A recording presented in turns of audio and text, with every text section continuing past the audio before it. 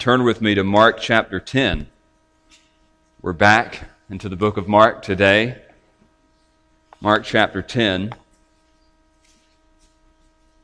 And we'll be looking at verses 13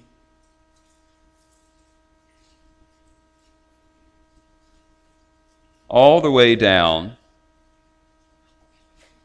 to verse 27. The bulletin says to verse 31, I saw that it was cloudy outside, and that if I would have covered the last four verses, we would be here for an hour and 15 minutes. So I decided to stop at verse 28 about an hour ago. So that's where we're going to be.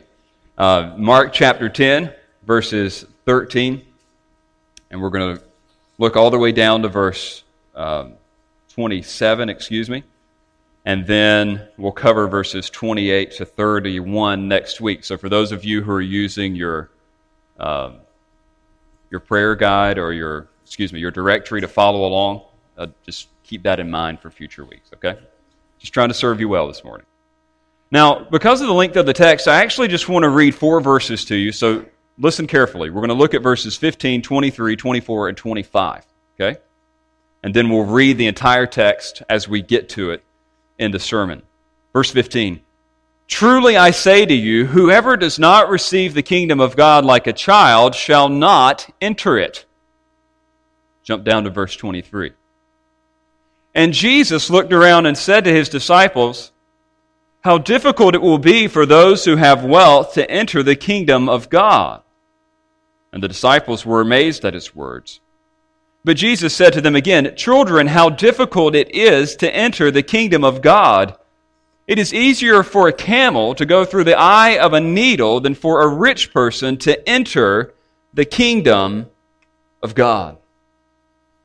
When I read these verses, I can't help but think of our context, where we live. What about you? Do you wonder? What do these warnings, as strict as they may be, mean for important people, for wealthy people? What does this mean for a place like Naples, Florida? Many of you have heard the results from the Gallup Healthways Community Well-Being Rankings, which rated Naples the happiest, healthiest place in the world for the second straight year in a row. Why? When you read the study, you find out it's because people in Naples take good care of themselves. They enjoy a high standard of living. When I was actually trying to research this area for myself, having really never heard of it till 3 years ago, I looked at Forbes, and it rated Naples, and still is rated, the fourth best place in the country for job growth. Asking people just what this town's about or if they've ever heard of it before, you typically hear of things like prosperity and luxury, a destination for the rich and famous. In light of what Forbes has said, I actually noticed this more in the people that I've come in contact with. Many people who live here are hardworking, entrepreneurial, self-made men and women who want to make a good living, who work hard.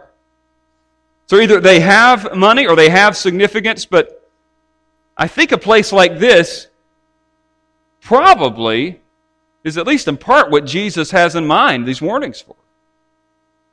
Now, we could try to figure out what these warnings mean for people who live in a city like this. How do the rich and responsible get into the kingdom of God? That's a really important question. It's actually the most important question ever.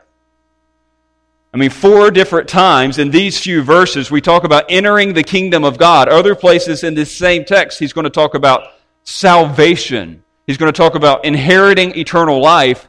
And the thing that makes this so scary is he says that it's hard, it's difficult, it's almost impossible for those with means to be able to get this. And I think the questions in this context will arrest the attention of some of you that are here, if you perceive yourself to be important or wealthy. But also, for those of you who don't throw yourself into the category of the rich or the important, for those of you who feel like maybe you could be excused from the heavy nature of this text, listen up. you can't wiggle out of these dire warnings either. They apply to you too. See, right at the outset, we all need to ask the question, when we're reading a text like this, who are the rich and self-significant that Jesus is talking about? I mean, rich is a pretty relative word, is it not? You can always look at the person who has more money than you and say, oh, well, that's the rich person. I mean, you could do that wherever you are. So the question we need to ask, really, right up front, as we're looking at this text today, is, does this warning about missing eternal salvation apply to me? So the rich are not only, in our estimation, those who have more stuff than us. We like to also place ourselves in the everlasting middle class. People say, well, I'm upper middle class, or I'm just middle class. What you need to know about the original context, about the people Jesus was speaking to, about the people Paul was writing to, is there wasn't a middle class. I know that's hard for you to imagine. There was a top 1/3, there was a bottom 2/3. But when you study economy in the Roman world in the first century, there was no such thing as a middle class. The rich got richer, the poor got poorer. So who would these people have thought of the rich to be? Who would they have thought of the regular, normal, average Joe to be? Well, for the majority of the population, after they paid their taxes, it was commonly reported that they barely had enough to eat. So that was the normal guy on the street. They were looking to survive. There was no government subsidies. When you had major medical emergencies, it was stuff that you dealt with on your own. There was no other resources. You had to take care of it by yourself. People actually died from starvation. That's the normal world. Who are the rich? In this context, the rich are those who have more than they need. Now, I say this humorously, but I want to make a point. If you've ever had to declutter, take stuff to Goodwill, or you struggle to lose weight, you are probably in the category of rich. Now, I think that probably covers everybody in the room. Think about it. These people did not have to have a diet plan because they were struggling to get the food that they need. These people didn't need to drop junk off at Goodwill because they didn't have that much stuff.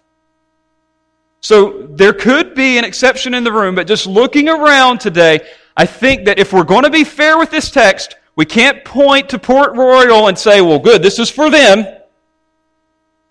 But we're going to have to say that this is for us. North Naples, Immokalee, Golden Gate, Bonita.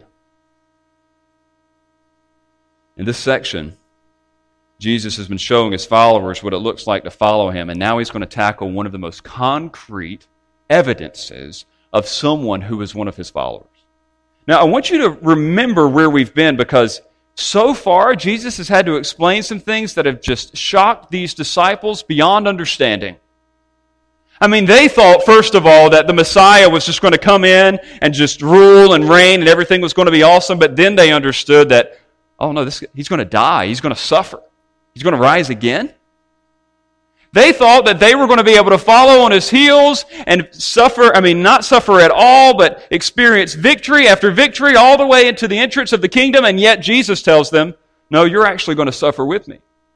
And greatness will be determined by how much you give up for me.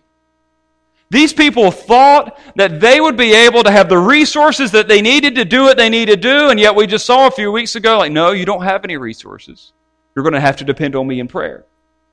These people thought that they would be able to treat their marriages just like everyone else in that day and just throw them away whenever it became convenient. And yet Jesus said, you know what, if you're going to follow me, you're actually going to hold on to marriage at all costs. I mean, it is radical, upside down expectations of what it means to follow Jesus. And now he hits another section pertaining to greatness and to wealth. It's much different than they thought. The kind of person who enters the kingdom is going to be different than you think it is. That's what he's trying to tell them. And here Jesus will focus with crystal clarity on the surprising nature of those who will enter the kingdom of God, who can really be saved. is here. He's going to clear up all the confusion and the conflict. And Mark specifically does this by recording Jesus' shocking interactions with children and the rich man to unveil who will actually enter into the kingdom, who will be saved, who will have eternal life. They're all the same. So the text clarifies, if you're taking notes, who will enter the kingdom. And to help us understand who will enter, we're going to note 3 surprising factors that determine entrance into the kingdom of God. 3 factors, 2 negative, 1 positive. The first factor determining entrance into the kingdom of God is that it happens apart from our pride. Kingdom entrance happens apart from our pride.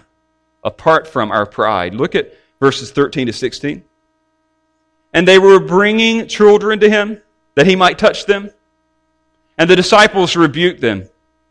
But when Jesus saw it, he was indignant and said to them, "Let the little children come to me. Do not hinder them, for to such belongs the kingdom of God. Truly, I say to you, whoever does not receive the kingdom of God like a child shall not enter it." And he took them in his arms and blessed them, laying his hands on them. Now, what we see here in this little interchange is that little children are pitted against Jesus' understanding of who could enter into the kingdom and that of the disciples. So, for example, it's a pretty simple story. You've got this scenario in which Jesus is there, people recognize him, and parents in particular are trying to make sure that their kids see Jesus and that he prays a blessing for them and that he lays his hands on them. Now, if you think about it, from their perspective, why would this be happening? Why would they want Jesus to lay his hands on their children? Well, these same hands have brought dead people back to life, have healed the sick, have exorcised demons. I mean, good stuff happens when he touches somebody, and everybody wants the best for their kids. So naturally, they want to bring their own children to Jesus, hoping that he could have some type of positive impact on them. Furthermore, it was common for people in that day to take their children to the local rabbi to have him pray a prayer of blessing for them. Jesus was recognized as a rabbi and as a teacher, and so also, again, these people want their kids to be blessed. And so they are rushing to get their kids to Jesus, but there's a problem. There's something, or even better, someone standing in the way. Surprise, surprise. Who is it? The disciples. It's a strong word. It says that the disciples rebuked these parents.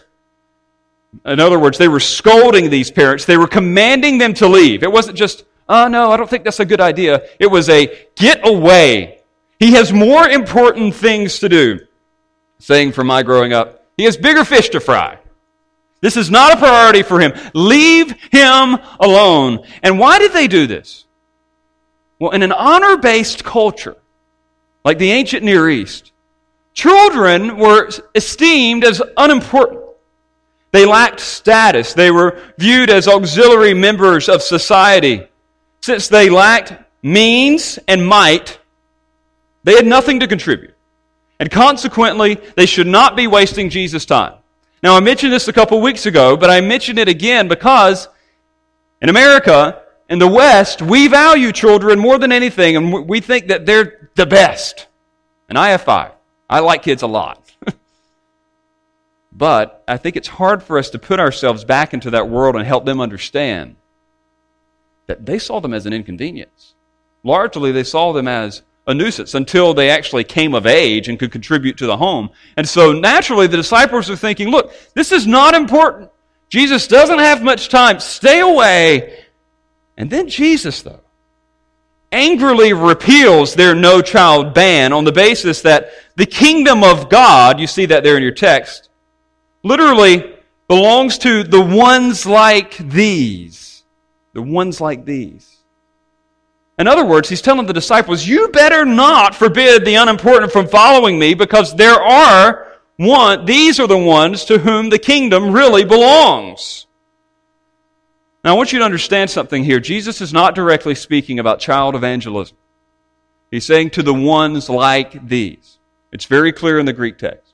There may be implications of this for child evangelism, but nobody in Mark's world was asking that question. What they're asking is, who follows Jesus? Jesus is saying, The ones who are like children are the ones who follow me. Do not forbid anyone that seems unimportant ever from following me.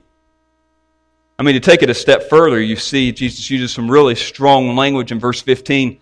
Notice how he says, "Truly, I say to you, whoever does not receive the kingdom of God like a child shall not enter it."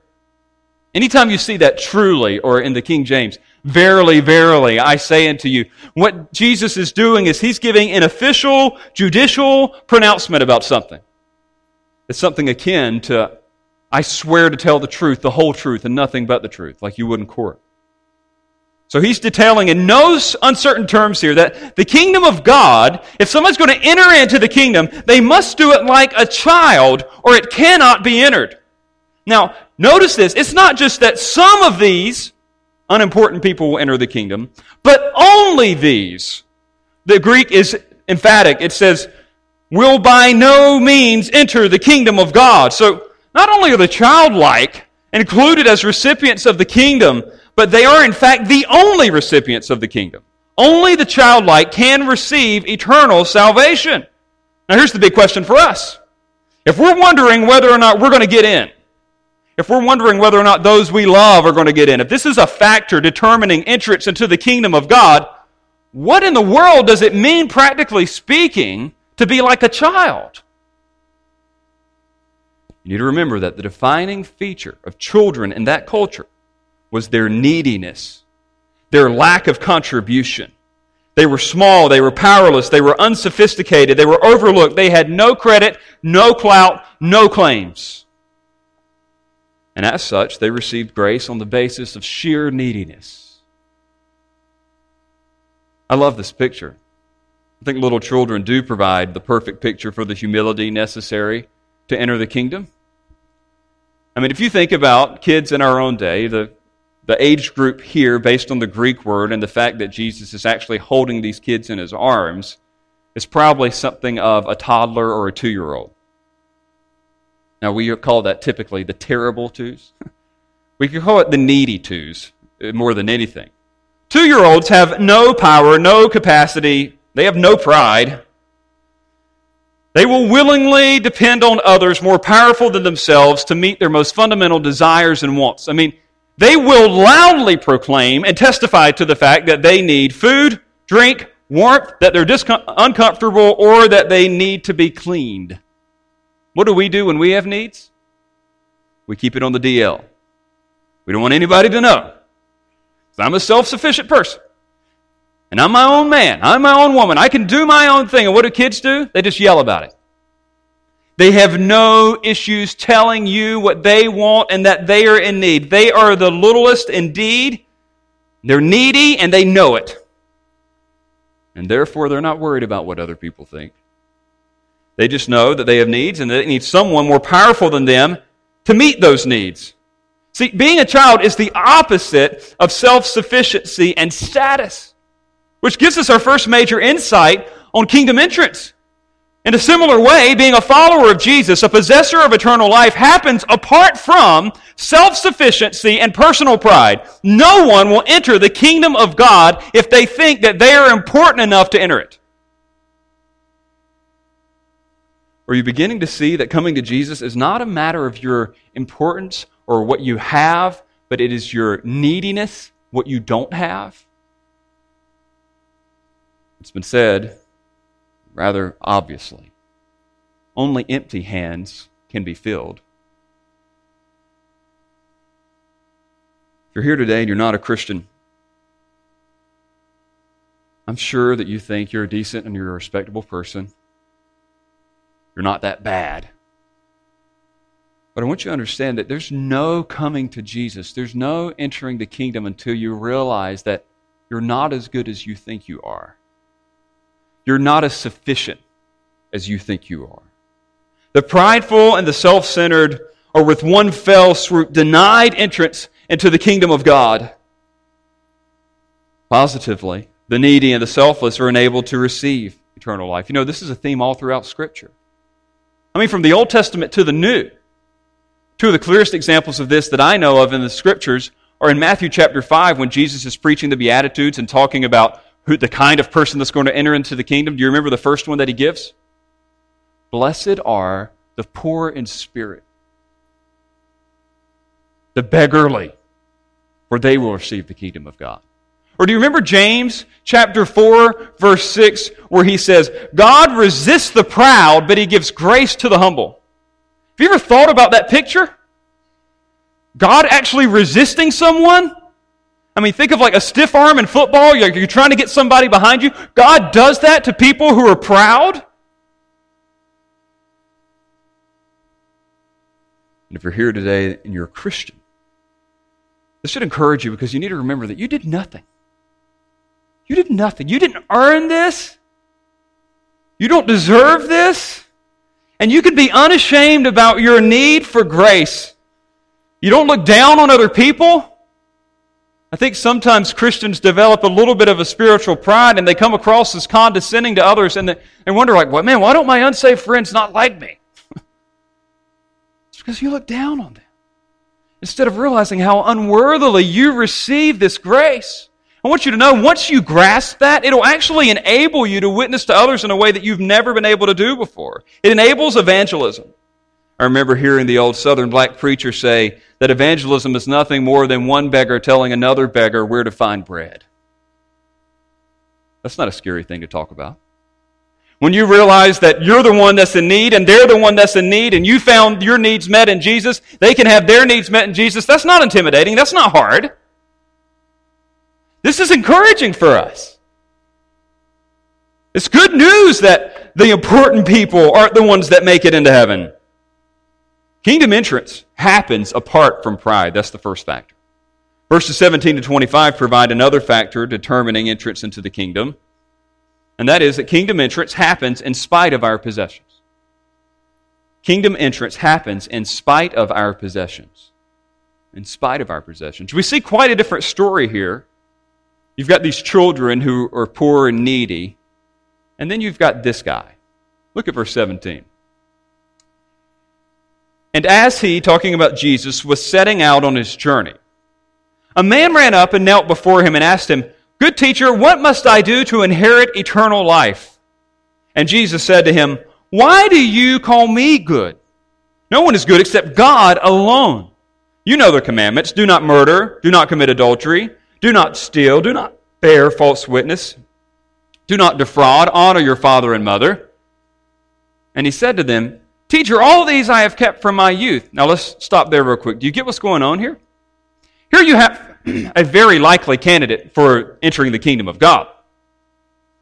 But he's prohibited, ultimately, for some unexpected reason. In fact, the reason is so unexpected that Jesus is going to have to pull his disciples aside and explain this to them because they're not going to get what's happening here. So I think it's best for us to feel this the way the original disciples did by first looking at the story and then looking at the explanation that Jesus gives for this story. Now let's just note the story, true story. It begins on a pretty optimistic note. You've got a man, doesn't say his name, doesn't say anything about him in the book of Mark, it does in the other Gospels. And what we see is that he eagerly, humbly, and respectfully asks Jesus a great question, how do I inherit eternal life? I think it's easy for us to read into this guy like some bad motives. Like he's some kind of pompous jerk and he has an ulterior motives and he's looking to buy his way into the kingdom of God. But the text doesn't give us that indication at all. He's respectful.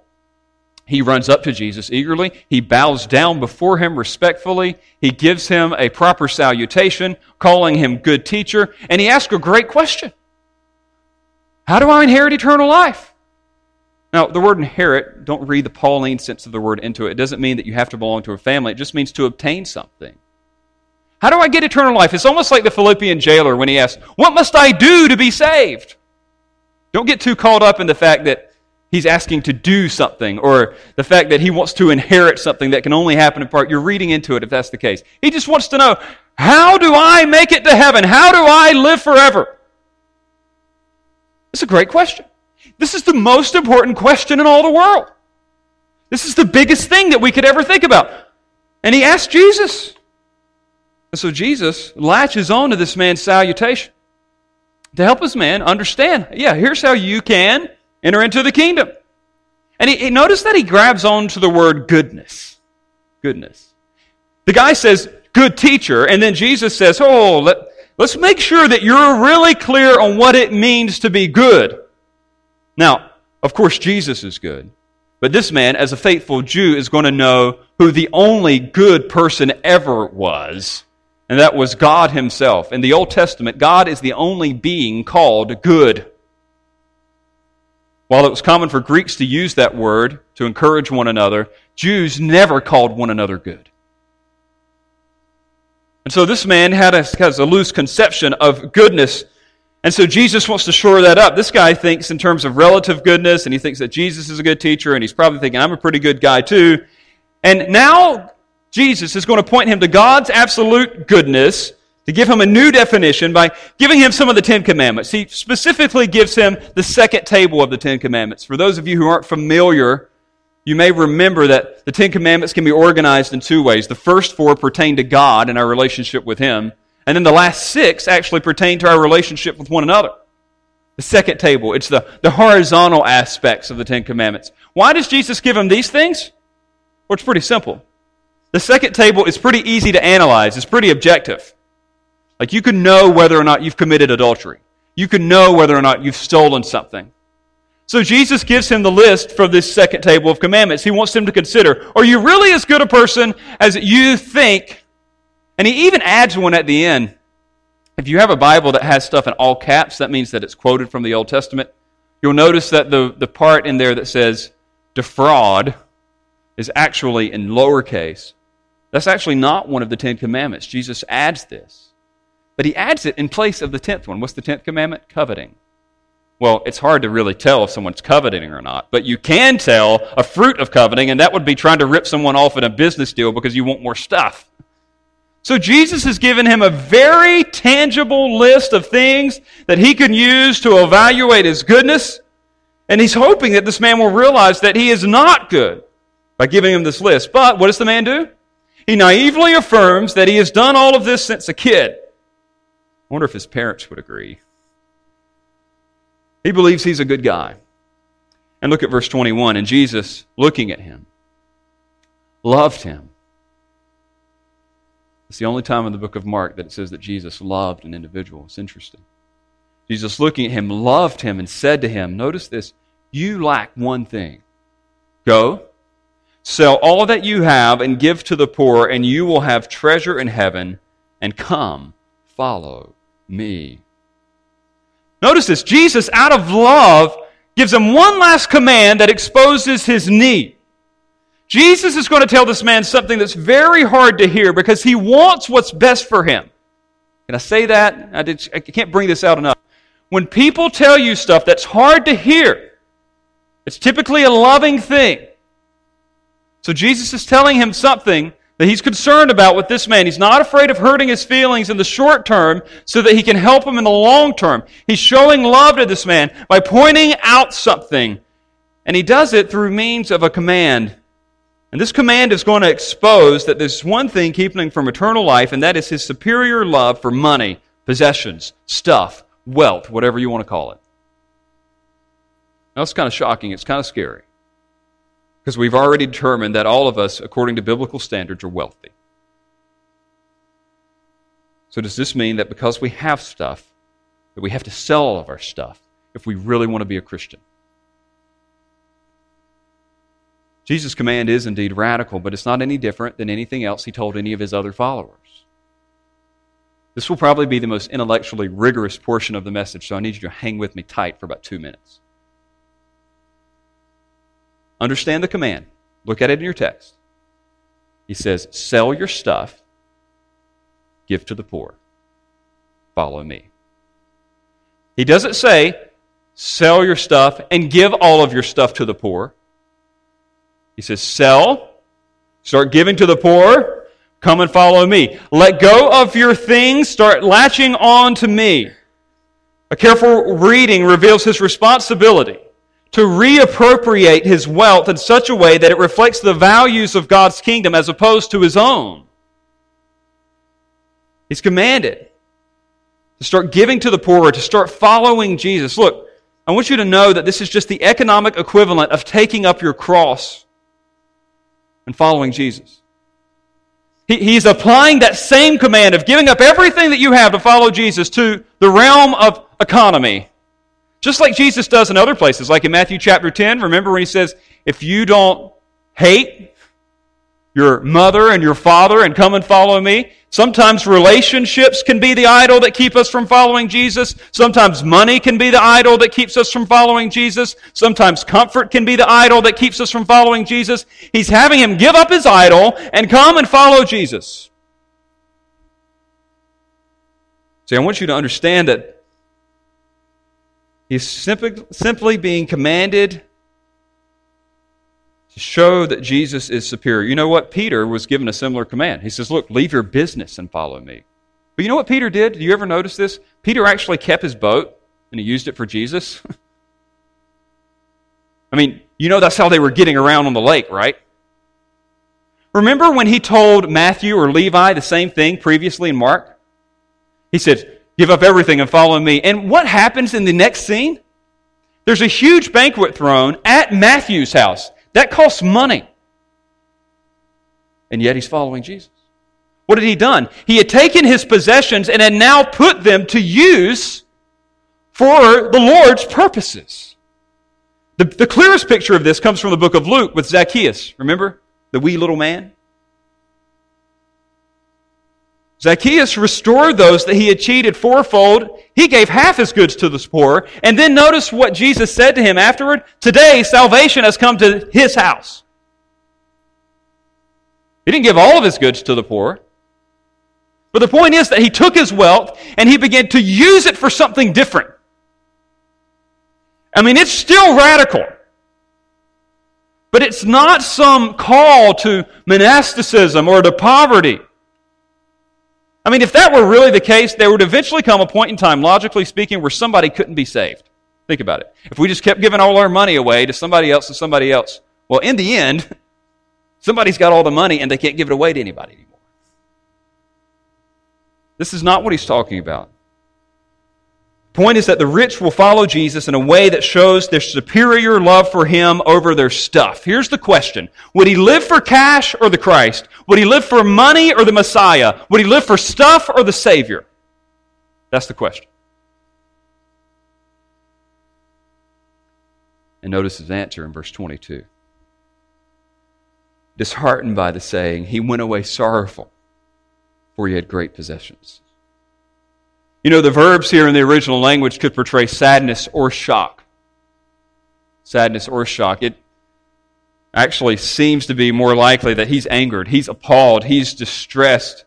The particular verb that's here, disheartened by the saying, denotes a countenance changing. This same word is used in the book of Matthew to denote a gloomy or stormy sky. Can you see this guy's face changing? He's so optimistic. He's so happy. He's so eager, thinking, all right, just tell me the one thing I'm going to do to be able to inherit eternal life. And then Jesus gives it to him. And his whole countenance changes. And some of the saddest words in all the Bible. He went away. He went away. He went away sorrowful. Why? For he had great possessions.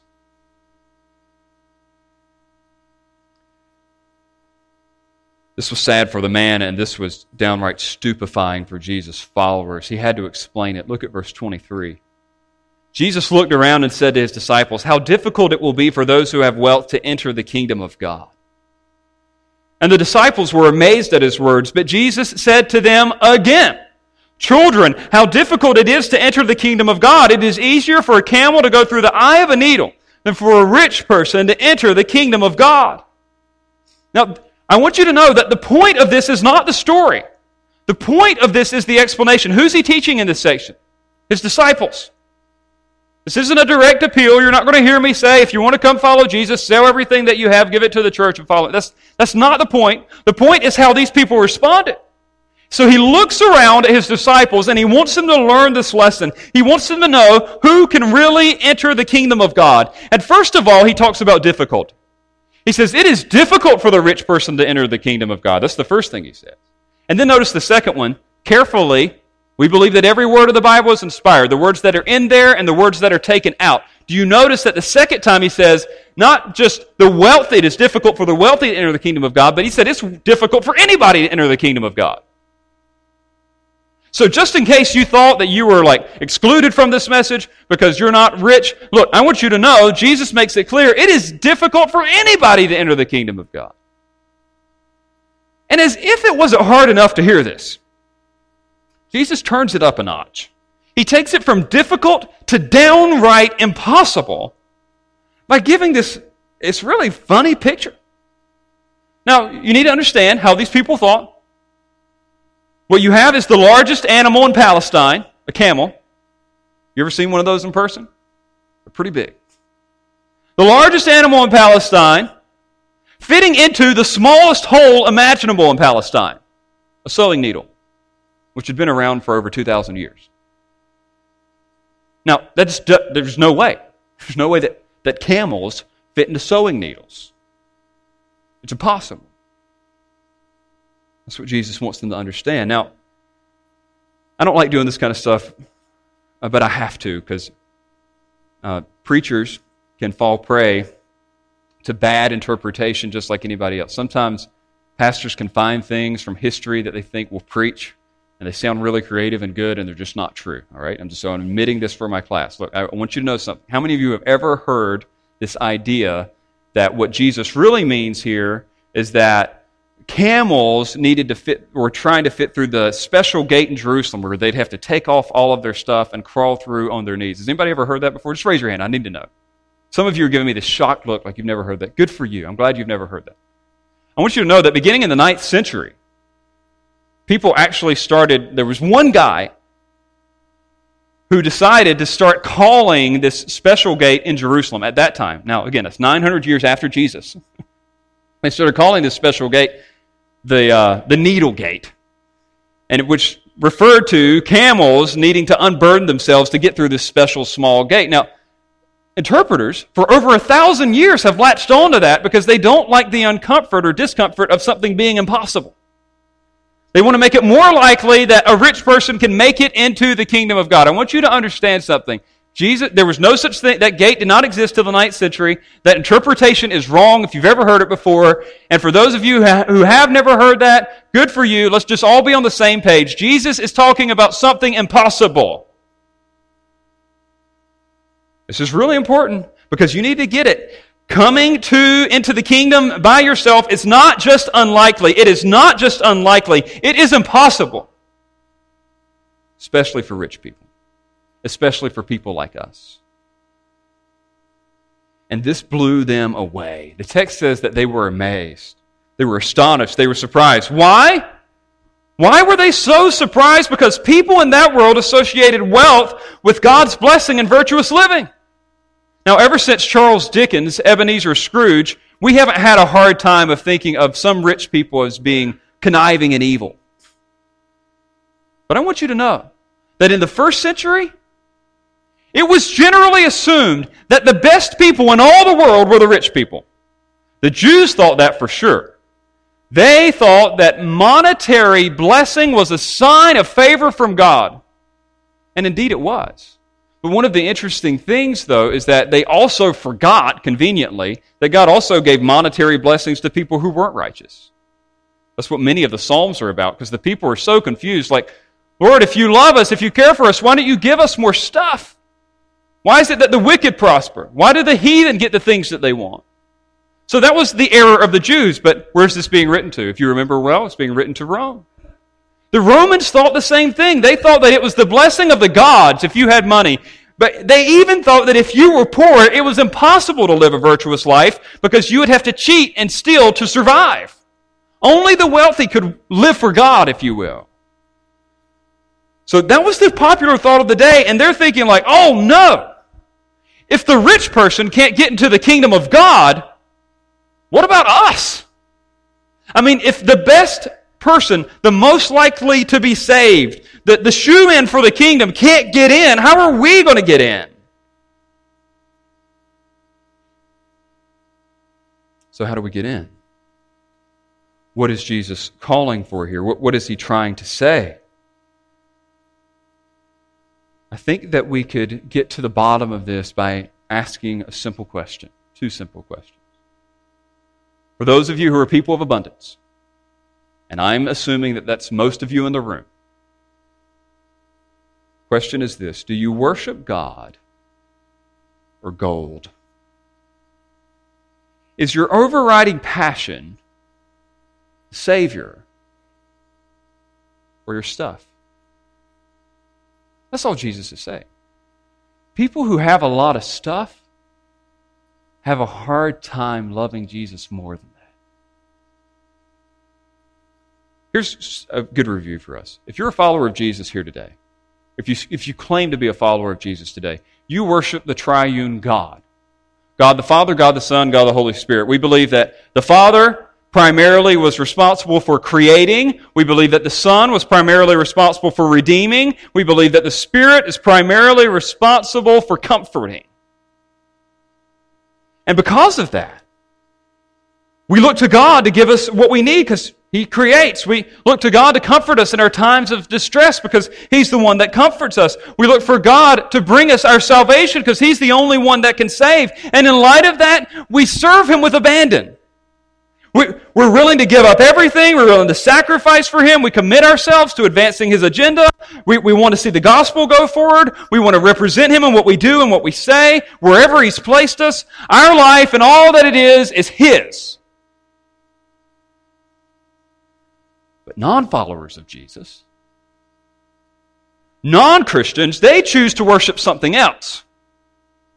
They typically choose to worship the unholy trinity of possessions, material things, and wealth. Now, it's possible that some of you in here today worship money as creator. You view it as the thing that can make opportunities for you, that can give you the lifestyle that you want, that could secure for you the things that you so desire. Some worship money as Savior. They think that if they have enough, they'll be able to preserve their physical health, that they'll be able to ensure their future well-being. And some worship money as comforter. You accumulate things to make your homes more comfortable, to satisfy your depression and pain. They buy stuff and toys and technology and experiences. And in light of that, in light of this unholy trinity, you know what the unsaved person is willing to do? They're willing to serve money and sacrifice for it. They live for it. They're committed to making it at all costs. It doesn't matter if it costs them their marriage, their kids, their church, other believers, and their relationships with them. They just want more. Because it's the all-important, the most precious creator, redeemer, and comforter. It is an idol, and it is called money. Here's the deal. If you will enter the kingdom, if that's your desire, you will love Jesus even more. Money is such a convenient God. It's powerful and it does what you want. But Jesus is different. He's more powerful and you do what He wants.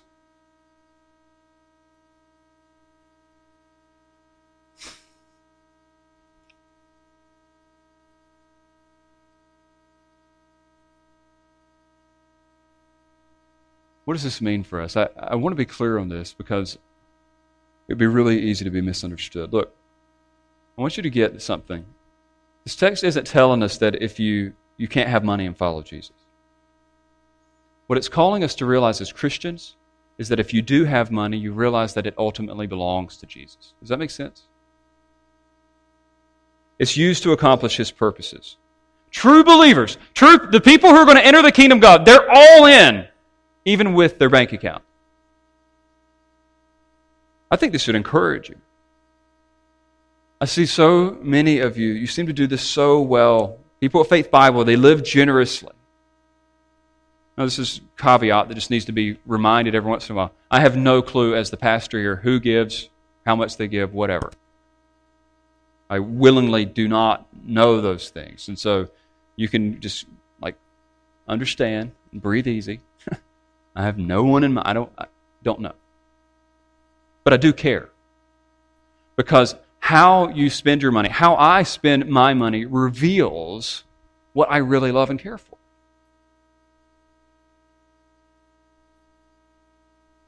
Look, the good thing is that all I know is that the resources that this church needs to accomplish gospel ministry in Naples, we have. And I know that, the percentage I give every month isn't paying for it all. Somebody else is picking up the bill here. But I want you to know that I see this generosity not only in the fact that we have the means that we need to accomplish gospel ministry in this church, but I see generosity even in your individual lives. One of the interesting things about this fire in Golden Gate is just how quickly I've heard of other people in the church offering to other people in the church homes. You can come live with us. You can come stay with us. We're going to take care of you. And I have a feeling that if the fire were to touch anyone's house, that they would have everything that they need in short order. This is the kind of place we are. This is what it means to follow Jesus. When I come to Him and when I decide to follow Him, all of me follows Him. It's not about 10% or whatever. It's about everything. Everything that I have is for Him. That's what Jesus is saying. This is how people follow Him. Some great instruction comes to us from Charles Wesley. He was actually one of the wealthiest pastors that was ministering in his time. He got a great salary. Never heard of Wesley? I'd encourage you to look him up. But he realized something, that he wasn't using his money in the best way. He wasn't using it all for God's glory. And so he began to do a theology of money, and he's written some interesting things on it. But I want to give you his takeaway. This is the instruction that he gives for all of us as Christ followers. This is what he says about how you can best use your money to glorify God. I would encourage you to write these things down. This is so helpful. He says, don't worry about it. He says, here's what you need to do. Make all you can, save all you can, give all you can.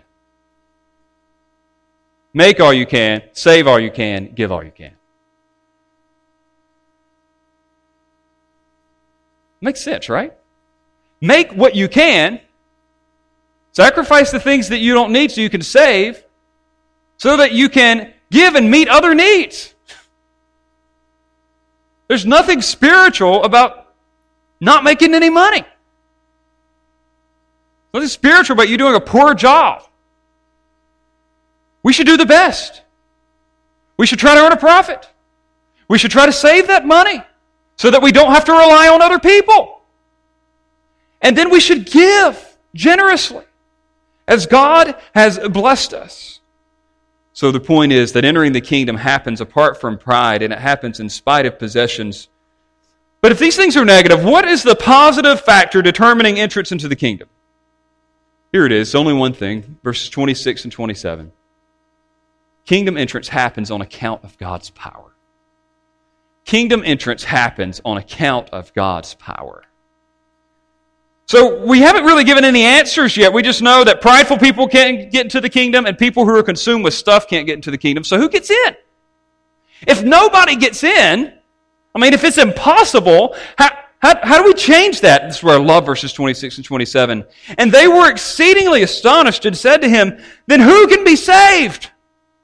Jesus looked at them and said, with man it is impossible, but not with God, for all things are possible with God. Only God can make salvation possible. That's what He wants them to understand in the end.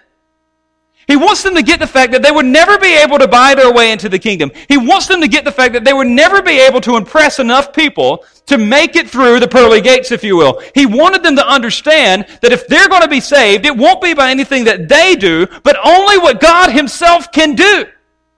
He's the one that qualifies us for entrance into the kingdom. Getting into the kingdom, receiving eternal life, being saved is humanly impossible. That's why that camel and eye of the needle analogy is so important. It is humanly impossible. It cannot happen. But not with God. For all things are possible with God. It has to be a work of God. God is the only one that can fit camels through eyes of needles.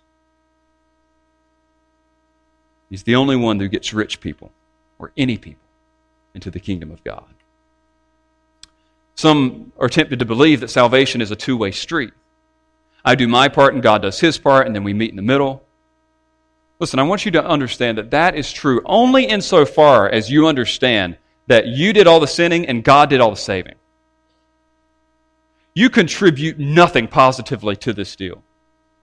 And your faith and repentance is only a sign that God has done a work in you to bring you to Himself. It's not about our status. It's not about our track record of obedience. It's not about our material blessings. It is about God's power. That's why Paul says in Romans chapter 1 that the gospel is the power of God unto salvation. It is that foolish message of a Jesus Christ who would come and live and die, be buried, rise again.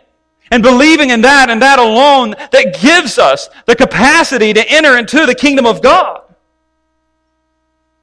That's why Ephesians 2 reminds us. When it lists about how impossible it was for us to be saved in verses 1 through 4. And then it changes directions and he says, but God. But God showed mercy to us. He showed grace to us. And then those famous verses that you memorized as a kid, many of you. For by grace you've been saved. For by grace you've been saved. You understand that? Not of works, lest any man should boast. It is a gift of God. Salvation is something that He does. So here's what we need to be crystal clear on. Can the rich be saved? Can those of us, all of us, with excess things and food be saved? No. No, we cannot. We cannot be saved by our goodness, our grit, our generosity, by our unaided efforts. There's nothing we can do. But, yes, with God, we can be saved. The one who casts himself on the mercy of God and relies on Him for help, like a little child, can be saved. The one who has been convinced by the Spirit that He did all the sinning and that Christ does all the saving can enter into the kingdom. The one who has been divinely enabled to turn from his materialism to start worshiping Jesus as the Messiah will be saved.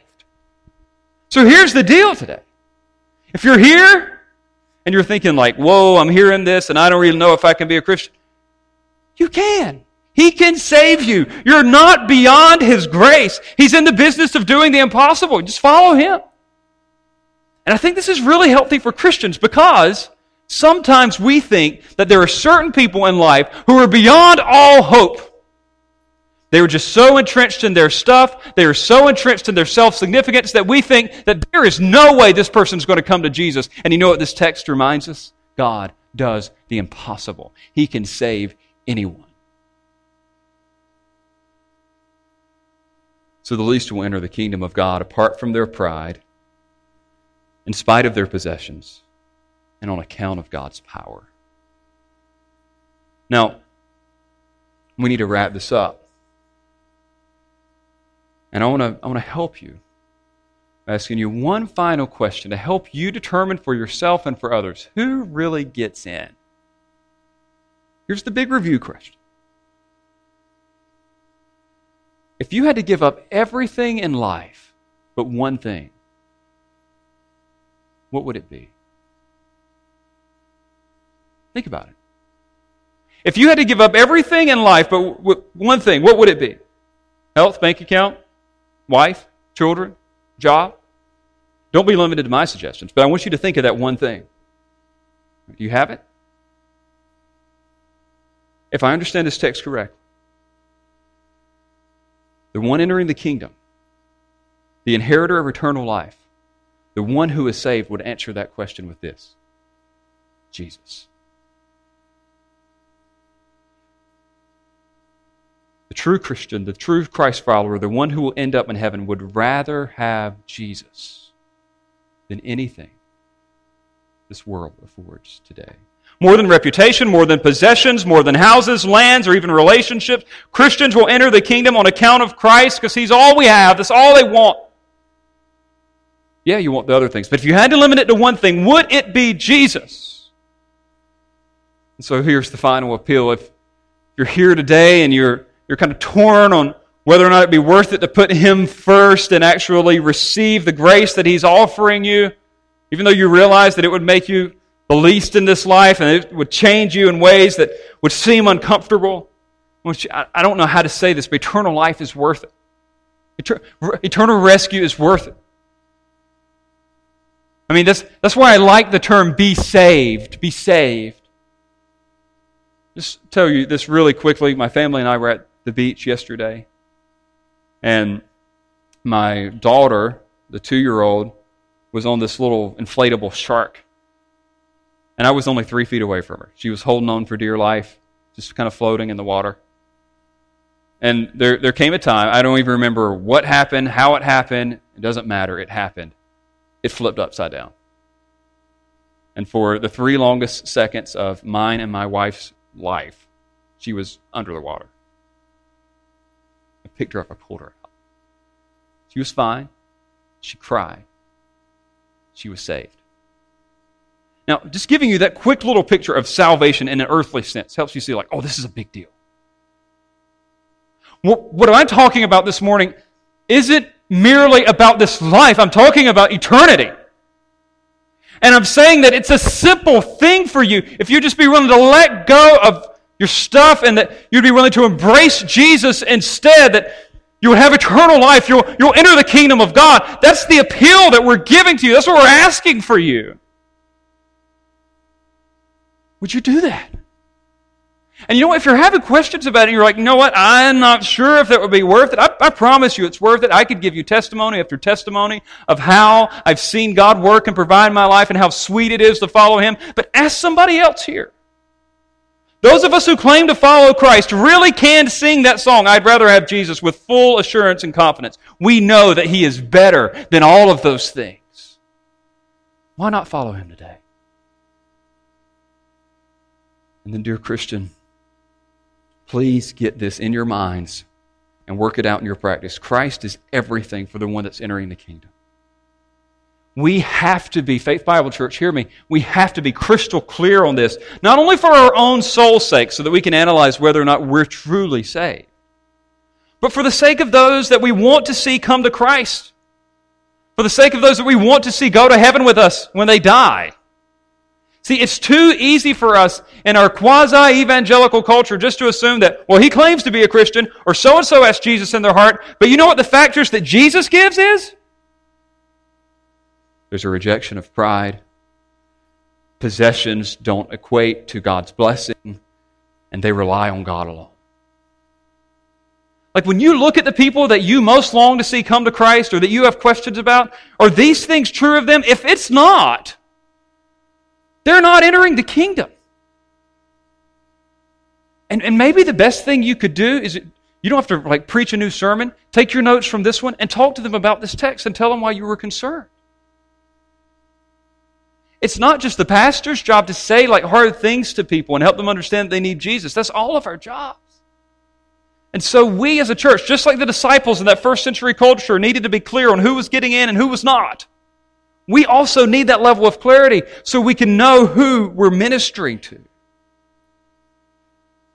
And then finally, I think the best thing to do in light of all of this is not just to pursue others and to examine ourselves, but it'd be great to close the service out in praise in one final song.